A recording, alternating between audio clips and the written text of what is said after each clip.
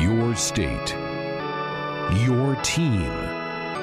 Your show. This is Sports Nightly. The triangle set to the top of the pattern. Now Spielman in motion to the near side. Rolling right is McCaffrey. Throws it toward the end zone. Wide open is Noah. Makes a catch. And it is a touchdown, Nebraska. Now, let's check the pulse of Husker Nation with your hosts, Greg Sharpe and Nate Rohr. My pulse is good. Your pulse okay? My pulse is okay. All right. Because we do a pre-show check of the pulses. Yep, it's still there. Still there. That's good. By my estimation, it's strong. See, I'm a lot older than you, so I do first thing in the morning. Check is there a pulse? Is there something there? We got another day in ahead. I just got to make, usually the little fella is crying as the human alarm clock, so their head dadgum well better be a pulse. How mobile is Bobby right now? More mobile than his father. So he's walking. He's walking. He's running. Yeah, he can get around. Okay. Because he's just a couple weeks past a year old. This is correct. Yeah. He has more quickness than his father. Yeah. He's more adventurous than his father. So it's really been a treat. The world changes when you have children and they become mobile. Oh yeah, absolutely.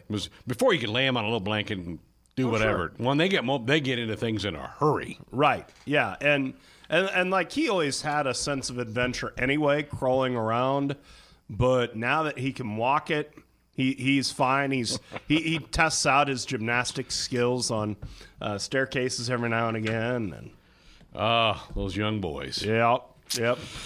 Good stuff. All right, here's what we have on the program for you tonight. Parker Gabriel, one of our favorites, going to join us from the Lincoln Journal-Star. Going to talk some Husker football with him, and there are a couple of headlines there. Tim covered a couple of those in the ticker just moments ago, but always fun to talk with Parker. Parker, get the latest on his thoughts as we're moving up on spring practice. March the 9th.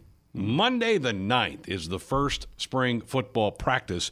Nebraska will have 2 weeks before spring break and then take the spring break, and then they'll have 3 weeks culminating in the now 1 o'clock kickoff of the spring game. That got announced today. Start your countdown clocks now. Begin your tailgating plans.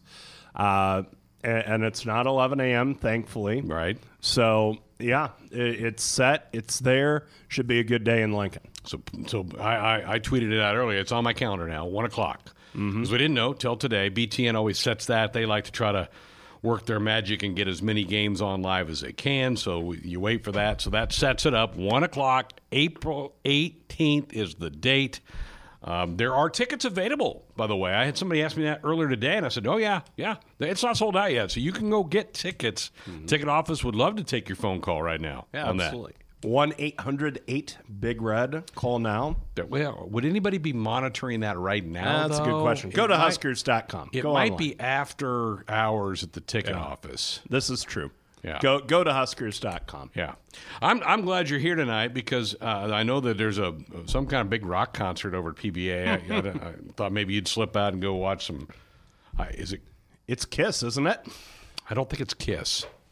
Crude? You guys know back there? Austin or Tim? Kiss is coming up. I have no clue. I'm sorry, but I will research it, and I will get back to you guys. I was just so focused. You think it's Kiss? Ready. I think Kiss is later. Okay. Oh, it's Korn and Breaking Benjamin. There you go. Korn and Breaking Benjamin. Benny's actually attended the he Breaking Benjamin show the last time they came through. But Kiss is coming up next week, the 25th. Okay, so Kiss is a week away. Ben is not at the concert. No. He's out doing recon in San Diego. Yeah, he's scouting out. He tried to see which San Diego and San Diego State players were on the beach. He didn't find any, but he's still working hard. He's still looking. Yeah. We'll keep you posted on any developments he shares with us. Very good. He is supposed to report in if he has anything. We have not heard from him. So, but he's not at the concert tonight. But I was zipping around the Haymarket, 20 minutes ago. It was pretty crowded down here. I knew something was happening, and so there you go. Yeah. What is it again? Cornbread? No, Korn. Korn. They were a group that was even popular when I was in high school. Which I'm starting to get to that age when you can gauge how old things are.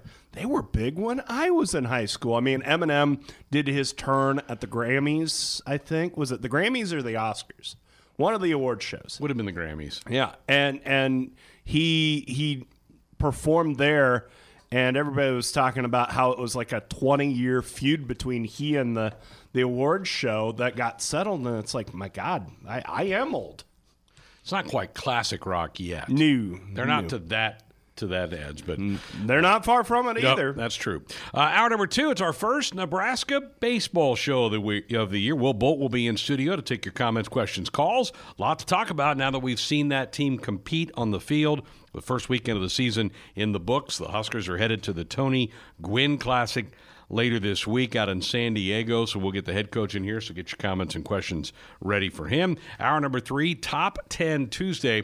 We're coming down the stretch of this college basketball season, so we thought we would take our stab at the top 10 players of the year in college basketball. And there's some Big Ten people that at least made my list. I got a couple. Okay. The Big Ten is present. Yeah, very good. Austin will have some fun. Is it Austin or Tim going to be playing along with us tonight? Who's back? Are both of you going to do it? Yeah, I say why not both? We've got Austin's been pretty insistent on his top 10. He's been ribbing me for making the wrong decisions the whole night, so we'll have to see how it pans out. All right, well, yeah, we can play 4. Yeah. That's what a golf foursome would be, so we can get 4 in there. And this way I won't be shanking the ball into the woods or anything like that. Very good. You got somebody to pick you up. Yeah, exactly. So we'll have some fun with that tonight here on the show. And as always, phone lines are open and available for you. 866-HUSKER-1, 866-487-5371. Again, and I wanted to get it out there. Spring game now set, 1 o'clock kickoff. And a lot of people will be saying, well, that's what I assumed. We kind of did too, but you never know for sure because television has that late hook into the whole thing. Well, yeah, I remember Coach Frost's first year. It was an 11 a.m. kick, and I remember that well because we rolled in from Minnesota at about 4:30 that morning. But yeah, it's good that it's 1 o'clock. It gives you a little more time to get out. I'm sure there will be a ton of recruits there. It gives you a couple more hours to fly those guys in and a few more flights that can get them here into the state of Nebraska and down here for the game. So that in the end, that's probably best case scenario for all involved. Very good. The other bit of news, and Tim had this in the ticker, is that Nebraska now has hired a special teams analyst. His name is Jonathan Rutledge. He has been at Auburn. He's been an assistant to their special teams coach. And so an Ole Miss grad, so he's got roots into the SEC. But he's been hired by Scott Frost. He put it out on social media today, and all the media outlets have jumped on his posting that he now is officially on the Nebraska staff, not as a full-time assistant because Nebraska's full up in that category, but as an analyst. And I think we can all agree, Nate, we've watched it for the last couple of years. Special teams has not been that special. It has hurt Nebraska in some pretty key moments in games. No question about it. And just to have a guy, just to have that position defined and somebody there so that you know who's going to be setting things up. And like you said, spring ball is fast approaching. And so he'll, in theory, have a little under a month to start sizing guys up and start looking at possibilities for the coverage units and maybe going through the film and the depth chart and trying to figure out, okay, here are some possibles for me, and here are some guys hopefully in that depth that's back building as far as guys who maybe we won't need as much to play the scrimmage downs to where we can play them on special teams. And he has a solid track record. You mentioned his time at Auburn and his time at Missouri. He's had a role kind of like this for 4 years, and 3 years, according to ESPN, the special teams with which he was involved finished in the top 40, which is a whole lot better than where Nebraska was this past year. So it's a guy who has had some success in this role. I'll be interested to get more clarity on what exactly he can do, what he can't do, because he's not a full-fledged assistant coach. Right. So how is he able to transfer his concepts and his ideas into what Nebraska's actually able to do on special teams? I'll be interested to see more on that, but it sounds like this guy has a solid track record in special teams and has had some success, and now Nebraska has a guy. You've got that guy to start setting those teams up and start building your scheme so that when the rubber meets the road against Purdue, you're in a better place. Unfortunately, it's about every phase of special teams have had issues. Yeah. Now, last year you had the injury to Barrett Pickering, which really put the place-kicking duties into a slide. And Barrett's still on the roster, but I think he has to go win that job in the spring. I think he's going to have to go prove himself because Nebraska's brought in some kickers to challenge him, and I think that's a great thing. Competition usually breeds some success. But the punting position, Isaac Armstrong graduated. Will Pristup is on campus. He was the backup a year ago. But is he the right guy? I don't know. So that, to me, is a question mark. The kick return game, we didn't get a lot of that this past year. JD had a big bust in one game for a kick return, but a lot of times Nebraska was getting tackled before they got the ball to the 20-yard line, and then we all remember both Wisconsin and Iowa taking one of the house in kickoffs, and those are just back-breaking plays. Well, no doubt, and you think of when those happened right after big Husker touchdowns where you felt like momentum was starting to swing with Nebraska, but then they take a kick back for a score, and special teams so much dictate the momentum of a game and so much dictate where you're going in a game, and so there's a lot, and there's some of the struggle on special teams that can be explained by lacking depth and by having to focus on your defensive scheme, especially with defensive guys where they've had so much change and turnover in what they're doing, and maybe you felt like they focused more on getting that right before worrying about kick coverage and punt coverage and all that, but it needs improvement. And of course, this coaching staff is going to work hard on it. And with this hiring, they've now got the guy to lead it. So I'm sure it's high on the list of priorities for this coaching staff on things to improve going into next year. Scott Frost has coached 24 football games here in Nebraska. Half of them have been decided by a score or less. Mm-hmm. And usually it's a play in special teams that might make the difference in that. Even if it's a 15-yard return that sets you up with better field position, or if it's a punt that you can down inside the 5. And for goodness sakes, don't be giving up big kick returns. I don't know that the trend of close games is going to change. I think that's the era that we live in now in college football, tight, tough football games. And so special teams become bigger importance in my eyes now than maybe at any time in college football history. Well, yeah, and you can really help yourself in special teams, but the big thing is not to hurt yourself, is not give up that big play, is not give up that kick return for a touchdown, let alone the critical one right after you went on a hard-fought drive and scored and felt like you were starting to swing the game your way. You can lose quicker in special teams than you can win. I mean, what you're able to do in the return game in special teams, it's predicated on having that special guy back there and then executing perfectly. But, it's more often that you've got a deficiency there, and it just keeps showing up, and it keeps burying you. And that was the case last year. Sure was. Well, you just used a terminology that harkens me back to my high school basketball days where the coach would go, "Sharpe, we're putting you in. We know you're not going to help us. Just don't hurt us." But, to borrow, first off, that coach was hard on you. I mean, goodness sakes. But, it just bears out. More games are lost than won, which is to say, and we get bored and we get a little frustrated when we hear coaches say, "Well, team that makes fewest mistakes is going to win, and we've got to eliminate mistakes, and we just have to execute." That's all it is. That's all sports are. And mistakes in special teams, you think of mistakes in special teams, that's where it can blow up on you the quickest. I mean, you're 11 people spread out across the width of the field, and if you let a lane go, if you let yourself get totally blocked, that's a lane for a guy to go the distance. So Jonathan Rutledge, there's your new guy. He is a special teams assistant, not a special teams coach. Special teams analyst, I think is the official terminology. We don't have the official release from athletics. They've not put this out. All the reports are coming off of Jonathan Rutledge putting it out there on social today, which he certainly got permission to go ahead and do that. We're back on a Sports Nightly Tuesday night. It's our last full show of the week. We have Husker women's basketball tomorrow night that knocks us completely off. Men's basketball Thursday night that knocks us off. And Friday night we'll have an hour-and-a-half show before Husker baseball takes over from the West Coast, playing out in the Tony Gwynn Classic. We'll have Will Bolt in studio next hour. We're delighted to have with us tonight Parker Gabriel, the Lincoln Journal-Star. Hello, Parker. How you doing? I'm doing well, Greg. How you doing? Fantastic. Little bit of news today with as concerns to the special teams part of Husker football. What have you been able to learn about Jonathan Rutledge? Yeah, Jonathan Rutledge, the man of the hour. He's the newest member of Nebraska's football staff. He's not a full-time assistant coach. You get 10 of those. He's not among them, but he is a senior special teams analyst.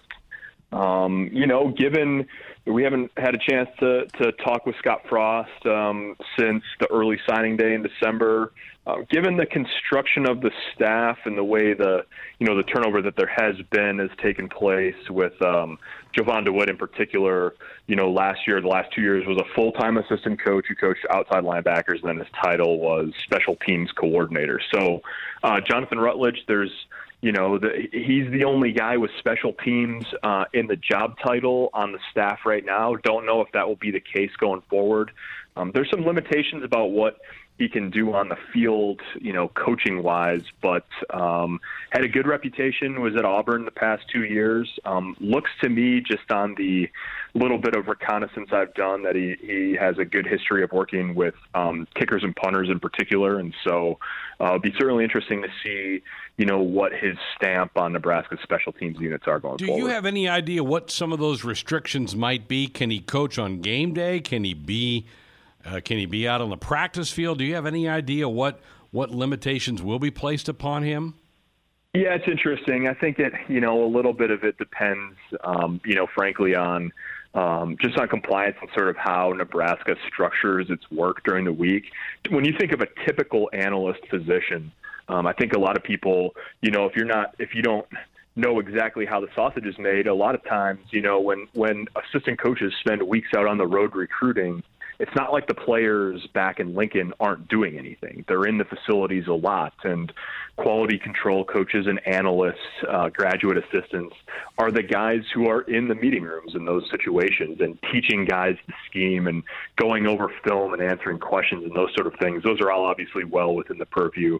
You can't make tactical decisions on game days. That doesn't mean you can't help formulate the plan during the week. So there's there's definitely some limitations. You're not supposed to be actively instructing players in live practice periods. All of that is sort of, the Nebraska's compliance department is very thorough, and they know exactly what a guy like Jonathan Rutledge can do and what he can't do over the course of a week or an off season or a football season or what have you. We're visiting with Parker Gabriel, the Lincoln Journal-Star, talking about the news of the day for Husker football, and that's the hiring of Jonathan Rutledge as a special teams analyst. Analyze for us, Parker, where Nebraska really is in the kicking game. Play both place kicking and punting. How do you see this? And I mean, is September or is the spring practice going to be kind of a tryout in some ways at those positions? Yeah, I think it will be. I mean, you saw, there were a lot of factors, and obviously injury was the primary one at place kicking for Nebraska. In 2019, they had 6 different guys attempt kicks over the course of the season. That's obviously not what you want. The thing that will be interesting to me is down the stretch, Matt Waldock took some pressure kicks for Nebraska when Barrett Pickering, the only specialist Nebraska has on scholarship, was theoretically available. Now, Pickering appeared in exactly 4 games and was able to preserve his red shirt in the process, and so that may have been part of the equation there. But those kicks matter, and Waldock made all 4 that he attempted over the course of the season. So you figure if you're talking about place kicking competition, it probably starts with those guys, and then they've brought in a couple of walk-on types. Gabe Hines is still on the roster as a redshirt freshman, and then a couple of incoming guys, Chase Contreras and Tyler Crawford, both inbound guys. One of the things that's going to be really important is figuring out a kickoff specialist, because Nebraska did not consistently kick the ball, into or through the end zone, or really where they wanted to in the kickoff game as it was. And, life's a lot easier for your coverage unit if you're just recording touchbacks 75% of the time or something like that. Nebraska just didn't have a guy on the roster that could do that. So battles there, obviously. And then it will be at punter, too, where you're probably looking at William Christup and Grant Detlefson, who's a walk-on from Lincoln, are probably the two guys you start with in a punter battle to replace Isaac Armstrong, who graduated. Well, it was certainly, and it was more than just kicking. I mean, that obviously got the brunt of the attention, but giving up kickoff returns in the Iowa game and the Wisconsin game, those are back-breaking plays. And so, I mean, and Nate Rohr and I were talking about this before you came on. Unfortunately for Nebraska, that special teams boat had a lot of leaks in it in the fall, didn't it? Yeah, it did. It did. And so one of the interesting things is that Nebraska's punt coverage was really good. I mean, I think they allowed 11 total punt return yards on the season or something like that. They're really pretty good. You know, Isaac Armstrong didn't boom the ball in terms of average punt distance, but his net punting was pretty good, and part of that was because they didn't give up any big busts in the punt return game. But obviously, 2 kicks returned for the touchdown late in the year, one against Wisconsin and one against Iowa, and you can't have that. To me, and we talk about this a lot, but special teams, and particularly your coverage and return units, I think a lot of times the bodies that you're using, not the kicker, not the kick returner, but the bodies you're using, a lot of times that's reflective of your overall roster depth. And Nebraska, as we know, has been young, hasn't had a lot of depth. And I think that there's a lot of body types in that redshirt freshman class that was limited by the number of games the coaching staff wanted them to play last year that are sort of unleashed this year. Guys like Nick Henrich and Garrett Snodgrass and Jackson Hanna, linebackers, but also take those 4 defensive backs, guys like Javen Wright and Miles Farmer and Quinton Newsome, who, played in more than 4 games last year. But there's a lot of athletic guys who are in that class that now it's not, okay, you're going to play 4 in the middle of the season or anything like that. Those guys can play as much as they can get on the field. So you'd like to think the depth is going to be better just because of that. But, time will tell on that front. Visiting again with Parker Gabriel, the Lincoln Journal-Star, talking some Husker football. Attrition's part of every program, and I think, Parker, most of the attrition that Nebraska has suffered since the end of the season, either you kind of felt like it was coming or you weren't surprised that it happened. But I think last week maybe more of a surprise with Darian Chase. What were your thoughts on his departure from the program? Yeah, I was surprised when I learned that was coming, and then his name did show up in the portal last week, and then so you kind of wondered a little bit. He was Troy Walters recruited him, and obviously isn't at Nebraska any longer. But Matt Lubick also recruited him because Matt Lubick was at Washington, and that's Darian Chase from the Pacific Northwest. But a lot of times when a kid puts out a statement, saying thanks to a school and that he's leaving, that sort of thing, a lot of times there may be some sentiment in it, but you're just sort of doing it to do it. But Darian Chase, I thought, was very poignant. He pointed out that he had been dealing with depression and some, mental health issues, and he felt like being closer to home and to the resources that provides would help him get to a point where he felt, healthy and happy and like he could do what he needs to do to be a good college football player. And, when a kid, first of all, is willing to talk about those sort of issues in public, and 2, is mature enough to, handle it the way he handled it, I think you can only commend him for doing what he feels like he needs to do. And certainly I would imagine it's a situation where Nebraska would have loved to have him back, but also, those guys want what's best for kids. And that was obviously not just a gut reaction from Darian Chase. It was something that it seems like he put a lot of thought into, and it was something that he felt like he needed to do for his own health. Don't you feel like he was going to get a ton of reps in the spring with a couple guys still not here yet from this recruiting class? Definitely. I was talking about this with someone earlier today. Nebraska now, with Darian Chase leaving, has 10 scholarship wide receivers overall, and 5 of them are the incoming 2020 class. And of those 5, 4 of them don't get to campus until the end of spring semester for summer conditioning. And that's, some of those guys have some work left to do in the classroom, which means that late May is sort of the best case scenario at this point. So it's going to be a big spring for the wide receivers that are on the roster and are here for spring semester and spring ball. And I think that, that includes Alante Brown from the freshman from this incoming 2020 class.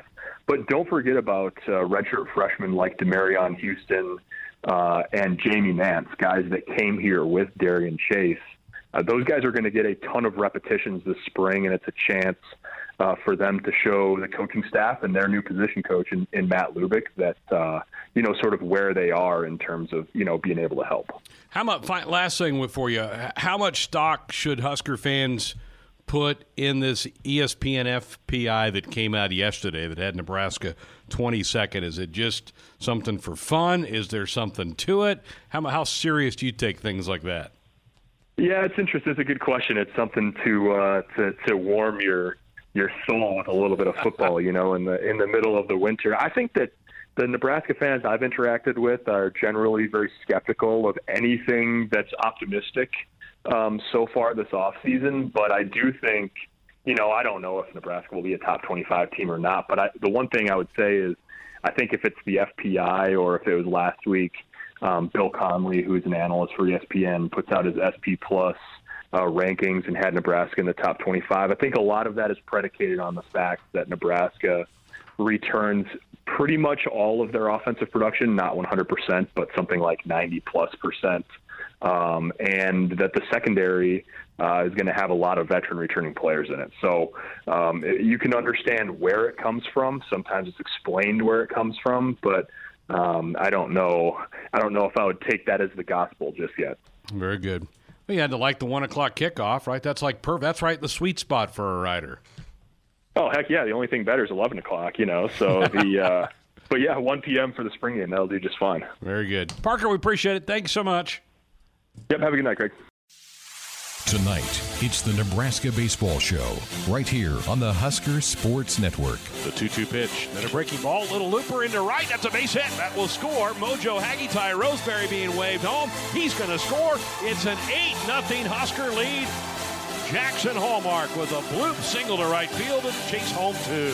An in-depth look at the Nebraska baseball program. Here's the pitch. And Polinski lifts one to left. Deep left. Going back as hunters say. To the wall. Jumping. It is gone. Grand slam home run by Aaron Polinski. And we are tied here in Waco. With the head coach, Will Bolt. A couple batters later looked like he was okay. Good to see him still in there. There's a ball ripped into left field. This one is back. Going back. It is gone. Ty Roseberry gives Nebraska the lead. Sponsored in part by your Midwest Ford dealers. Visit online at yourmidwestforddealers.com. Now here's your host of the Nebraska Baseball Radio Show, the voice of the Huskers, Greg Sharpe. Thank you. Welcome to our first baseball show of the year. The spring began for the Big Red last week down at Baylor, taking on the Baylor Bears, a perennial NCAA tournament team. Nebraska went 1-2. If you want to be a part of the program, here are the numbers: 866-HUSKER-1, 866-487-5371. Nick and I were saying on the broadcast, Coach, that if we'd have told you going down there, you're going to get one, you'd probably go, okay, we'll probably take that. But then you get the one Friday night, and then you want to go, now we got to go win the series. So maybe a mixed bag how you feel coming back from there. Yeah, and when you lose on Sunday, it just the trip never feels great, leaving. But there were a lot of positive signs this weekend, and of course, you get off to such a great start, and you win that game going away where you're not really using a whole lot of your high leverage pitchers on Friday night. So you've got your entire bullpen ready to go pretty much on Saturday, and the comeback was awesome. The grand slam was a big moment, and then Roseberry hitting the home run late to give us the lead. And there was just a lot of really positive things I saw from the weekend. And you got your closer on the mound with a 1-run lead. In game 2 to go win a series. I'd put Shea Shanneman in that spot 10 times, and he's going to get it done 9. And so that's just the way it went this weekend. And you'll take one, but you definitely would have liked to have 2 at least. How did you feel like you swung the bats through the weekend? Really well. I thought 1 through 9 in our order was very competitive. I thought we had really good at-bats. We ended up having, I believe it was 22 walks and hit by pitch compared to 20 punch-outs. So really good approach. I felt like just even a lot of the outs were really hard outs. So, the double play ball kind of bit us on Sunday. That really is what kept us off the scoreboard, from scoring some more, because we were able to cash in on a lot of those spots on Friday and Saturday. And then I think it was 3 straight innings that we had double play balls that just some unfortunate plays there for us. But we had traffic, we had base runners, we had our opportunities on Sunday. Baylor, outside of that first inning, I mean, they played flawless baseball, and we kind of knew that going into it, that they would be a very good defensive team. And they played really, really well to beat us next 2. Mentioned those double plays. You even had veteran guys up that have been through those situations before. I think Roscom hit into one. He hit it hard.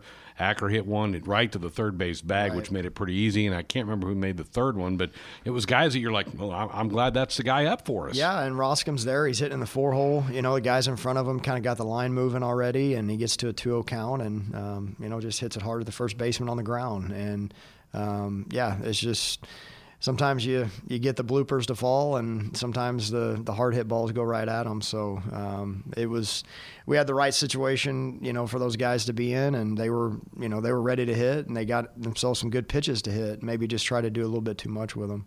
The weekend got off to such a great start because you scored 8 runs before there was an out. Talk about the approach you saw from your guys. It looked like it was, let's go gap to gap early in the game. Let's just get ourselves on base. Yeah, it was we kind of figured that their starting pitcher, Winston, would be around the zone, and we felt like if we could cover the outside part of the plate on him and use the middle of the field, that there would be a lot of hits there. And it started with Jackson just getting a 2-strike hit up the middle, really set the tone for the team. And then after that, it was contagious. I mean, it was just balls hit hard all over the field, and had some luck, involved too in there, but which you got to have in an inning like that at times. But it was pretty special deal. I haven't seen really many games start like that, and being kind of the first game, little jitters going a little bit, and so that helped take the edge off. Made it easy for Gareth Stroh to go out there with a 11-0 lead. And in some ways, that can be hard, though, too. Well, it was easy in the fact that he had a big lead. We made him sit and wait for 45 minutes before he could go throw his first pitch. So he actually had to go warm up 2 different times during that inning. So it was a little bit of a weird situation for him that way, just how long the innings were lasting. And there was an injury on the Baylor staff where a pitcher came in and got hurt before he even threw his first pitch. So there was another 10 or 12-minute delay. So there were a lot of weird circumstances, but that's the 5th-year senior. He just took it in stride. Probably won't be that way maybe the rest of the year for his starts. That's right. You'd like for it to be. We'll take it every time, no doubt. Here we are, back for hour number 3 here on Sports On It. Thanks to head baseball coach Will Bolt for being in here. It was fun. Talking some ball bat stuff there here in still the month of February. Just warms you up anytime you can hear crack of the bat, strike 3, home run, all that stuff. All the big league boys are in camp. That's right. Yeah, everybody reported by yesterday, I think. Yeah, I think we're like 9 days away from them starting to play spring training games. I think the Royals and Rangers, in fact, have the very first spring training game, they? like February the 27th? Something like that, yeah. 7th or 8th, yeah. Yeah. Not long. Yes. It's all right. Bring it on. Let's go. Absolutely. Do you guys get down to the Phoenix area? Play at ASU next weekend. There you go. And they were ranked 5th. They didn't have a great weekend. I think they dropped a little bit in the polls, but still going to be it'll certainly be a challenge. Oh, yeah. No doubt. ASU was here last year. Nebraska was fortunate enough to win that series 2-1. All right, here's what we have coming up this hour. It's Tuesday. That means Top 10 Tuesday coming your way. We're going to have that, and then we'll have some open phones for you to jump on board with us later on in the hour. But let's get the hour underway with Top 10s. We think them up. We count them down. It's Top 10 Tuesdays on Sports Nightly. Well, here we go. We haven't had we've been kind of hit and miss over the last couple months with Tuesday nights because of basketball, and we'll really get knocked off a lot once baseball starts playing Tuesday night games. But we sneak one in here right now, and we got some Tim had in the ticker some college basketball scores that season. We're just a few weeks away from March Madness being here. Yeah, the stretch run is on. We're getting the shape of the conference races. We're starting to narrow down the teams that are going to be 1s, going to be 2s, and getting a clear picture on how everything's going to look for the tournament. Well, so we thought we would kind of start peeking at who might be the player of the year in college basketball this year. So we're going to throw our top 10 college basketball players of 2019-2020. Tough, easy, hard? What was this like? Had to do a little research, but it wasn't bad. Not too bad. And you know, it's sort of it starts with what teams are good and then what guys are having great years. So probably tougher than, say, college football, but this wasn't too bad. All right, Tim, Austin, how'd you guys fare back there? Yeah, we did pretty good. At least I think I did. Although I did have to do some research like Nate. I got my crack team of researchers, notably myself, on the case, crunched some numbers, put them in the supercomputer, and spit out the 10 objectively best players in college basketball. And Austin, I know you lost sleep last night putting this thing together. A little bit, more than I'd probably like to admit. It was tough finding the right balance between individual stats, team success, storylines, but I did narrow it down to 10. There will not be a top 15 tonight, although there very well could have been. So I got it down. All right, well, let's use the batting order of Roar to Curran to Orman to me. There you go. So, Nate Roar, you're bleeding off. No pressure. No pressure. Hopefully I don't pop it up. My number 10, you asked earlier tonight how many Big Ten guys are on my list.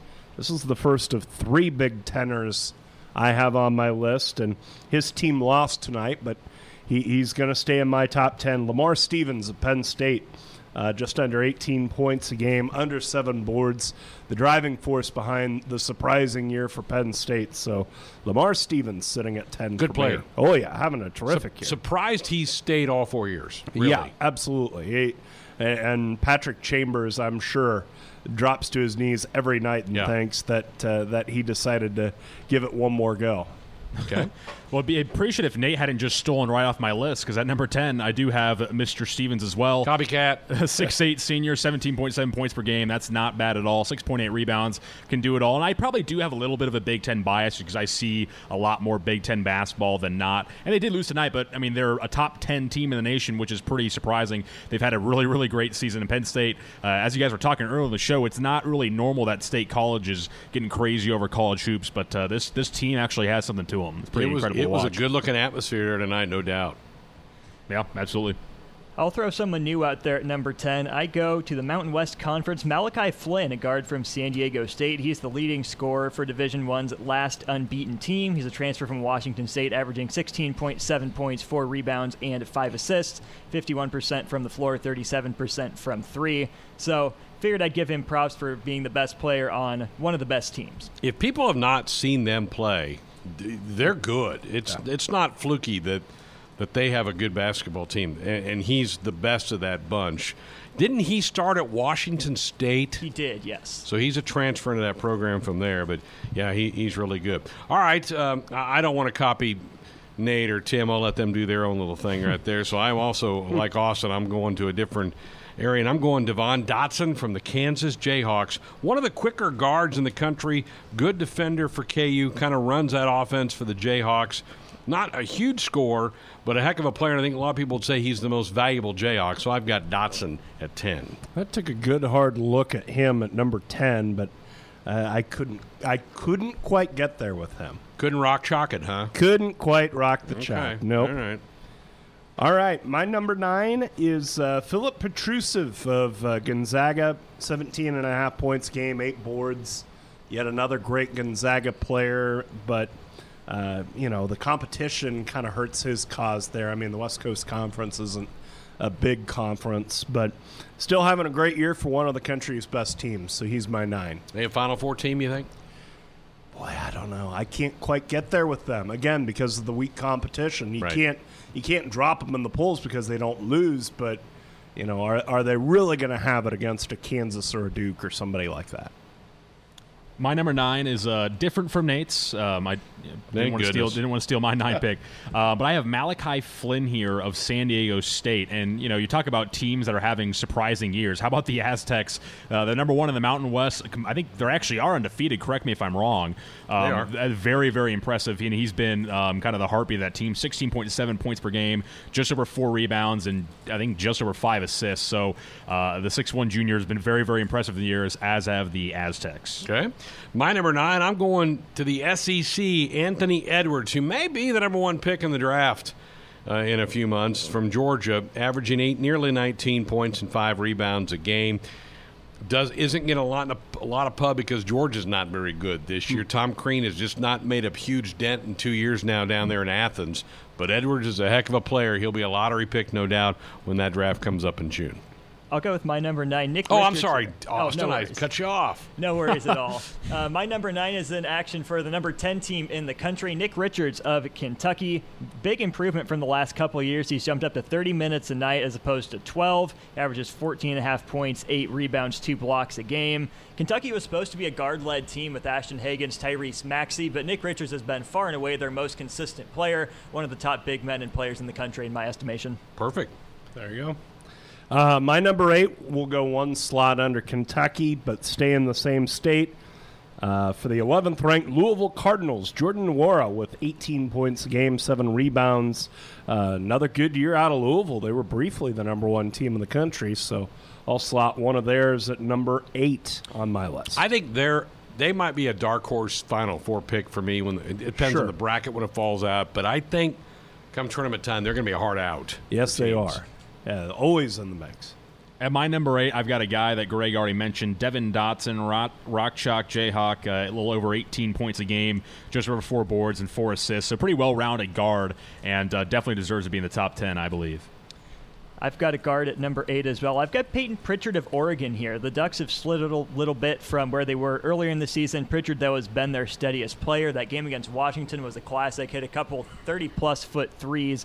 One to tie the game, send it to overtime, the next one to win. His individual numbers prop him up a little bit here for me. 19.5 points, 4 rebounds, 6 assists per game on 51, 40, 80 shooting. So Peyton Pritchard, my number 8 player. Made some huge shots when they won at Michigan back in December.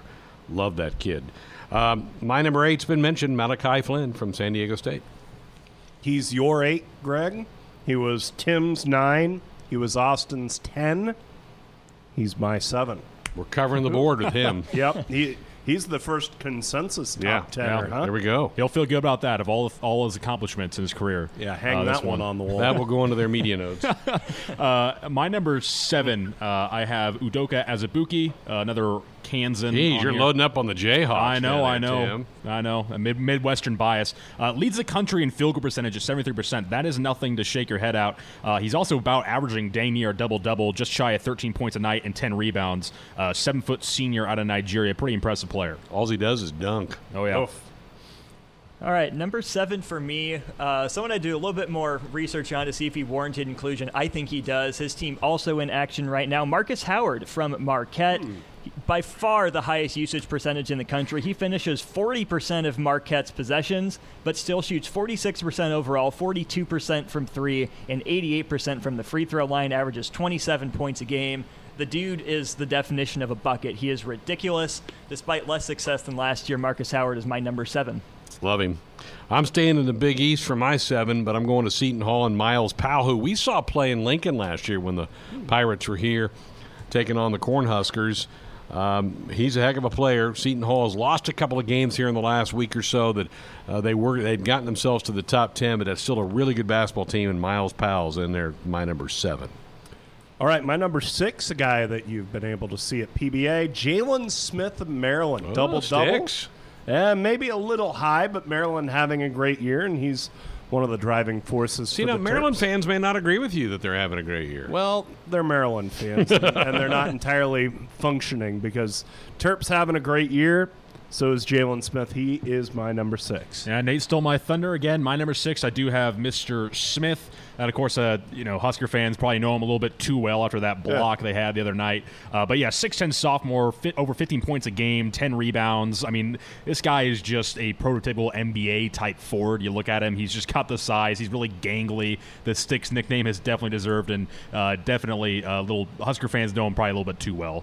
Good player. It's fun that they had the glasses giveaway when the Huskers were there the other night. Yeah. Another guy Husker fans know a little bit too well. It's been mentioned by Nate and Tim already. I've got Lamar Stevens up here at number 6, really leading that Nittany Lion Renaissance, best player on the Big Ten, second best team at this point in time. His averages are good, and I'm with you, Greg. I'm a little surprised he stuck around for all 4 years, but good for him sticking it out and leading Penn State to one of its best seasons in school history. One thing Pat Chambers did was he made it like what Will Bolt was saying last hour for baseball, trying to lock this state down.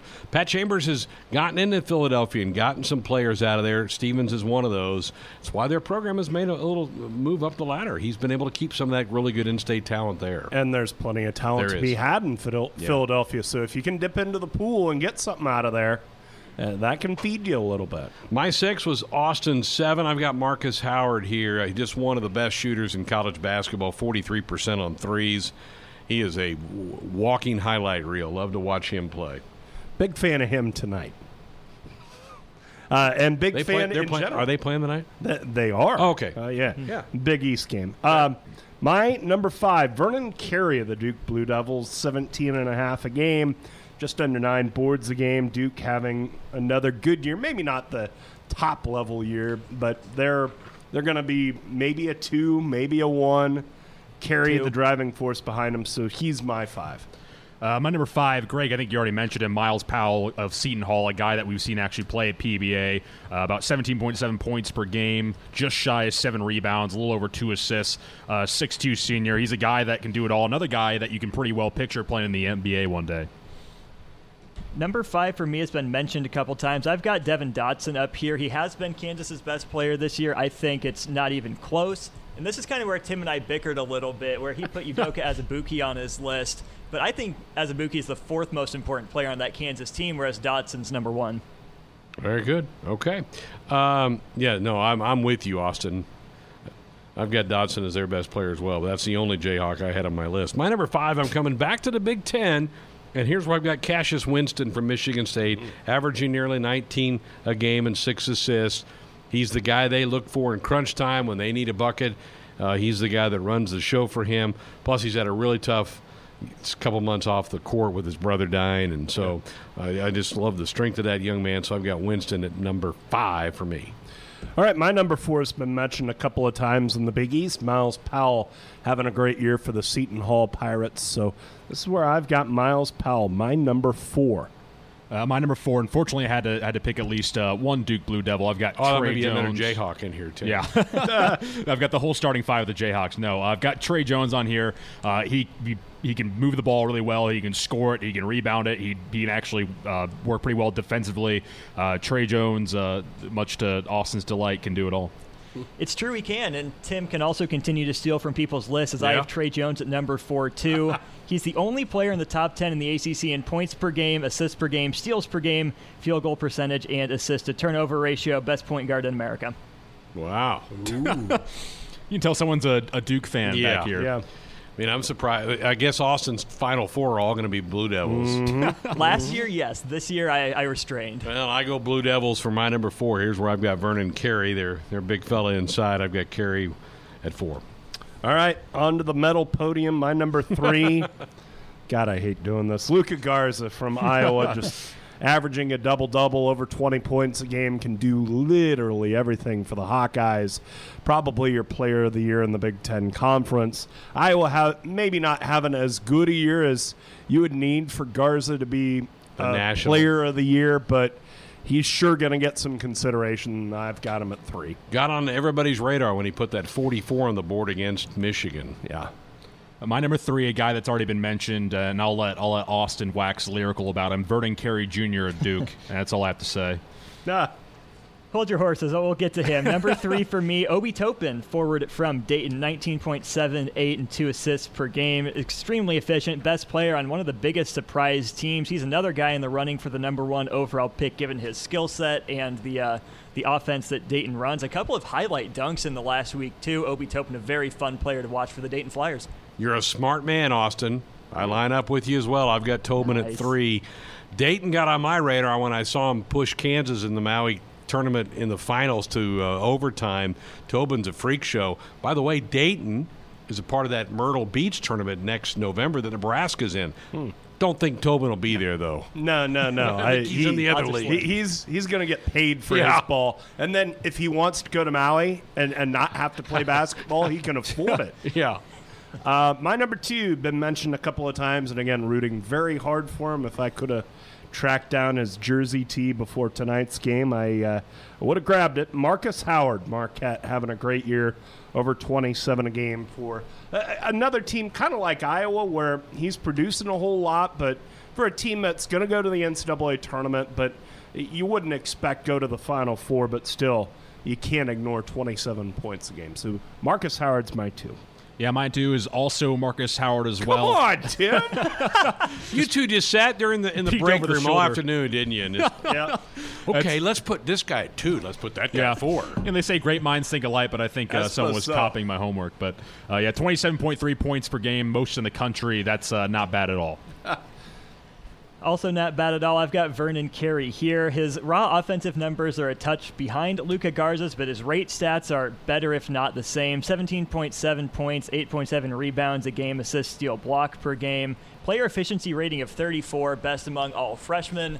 And in terms of box plus minus, an advanced kind of stat, he actually rates equally to Luka Garza. So his team is having more success, but he hasn't dominated the storylines like my number 1. So he's my number 2. Okay. A little surprised by that, but I thought that would be the number 1 from Austin. But all right, my number 2 has been mentioned as well. Peyton Pritchard from Oregon, averaging 19 a game, just wants the ball in critical situations, gutsy, tough, all those things I love about a college basketball player. I can't get enough of Peyton Pritchard.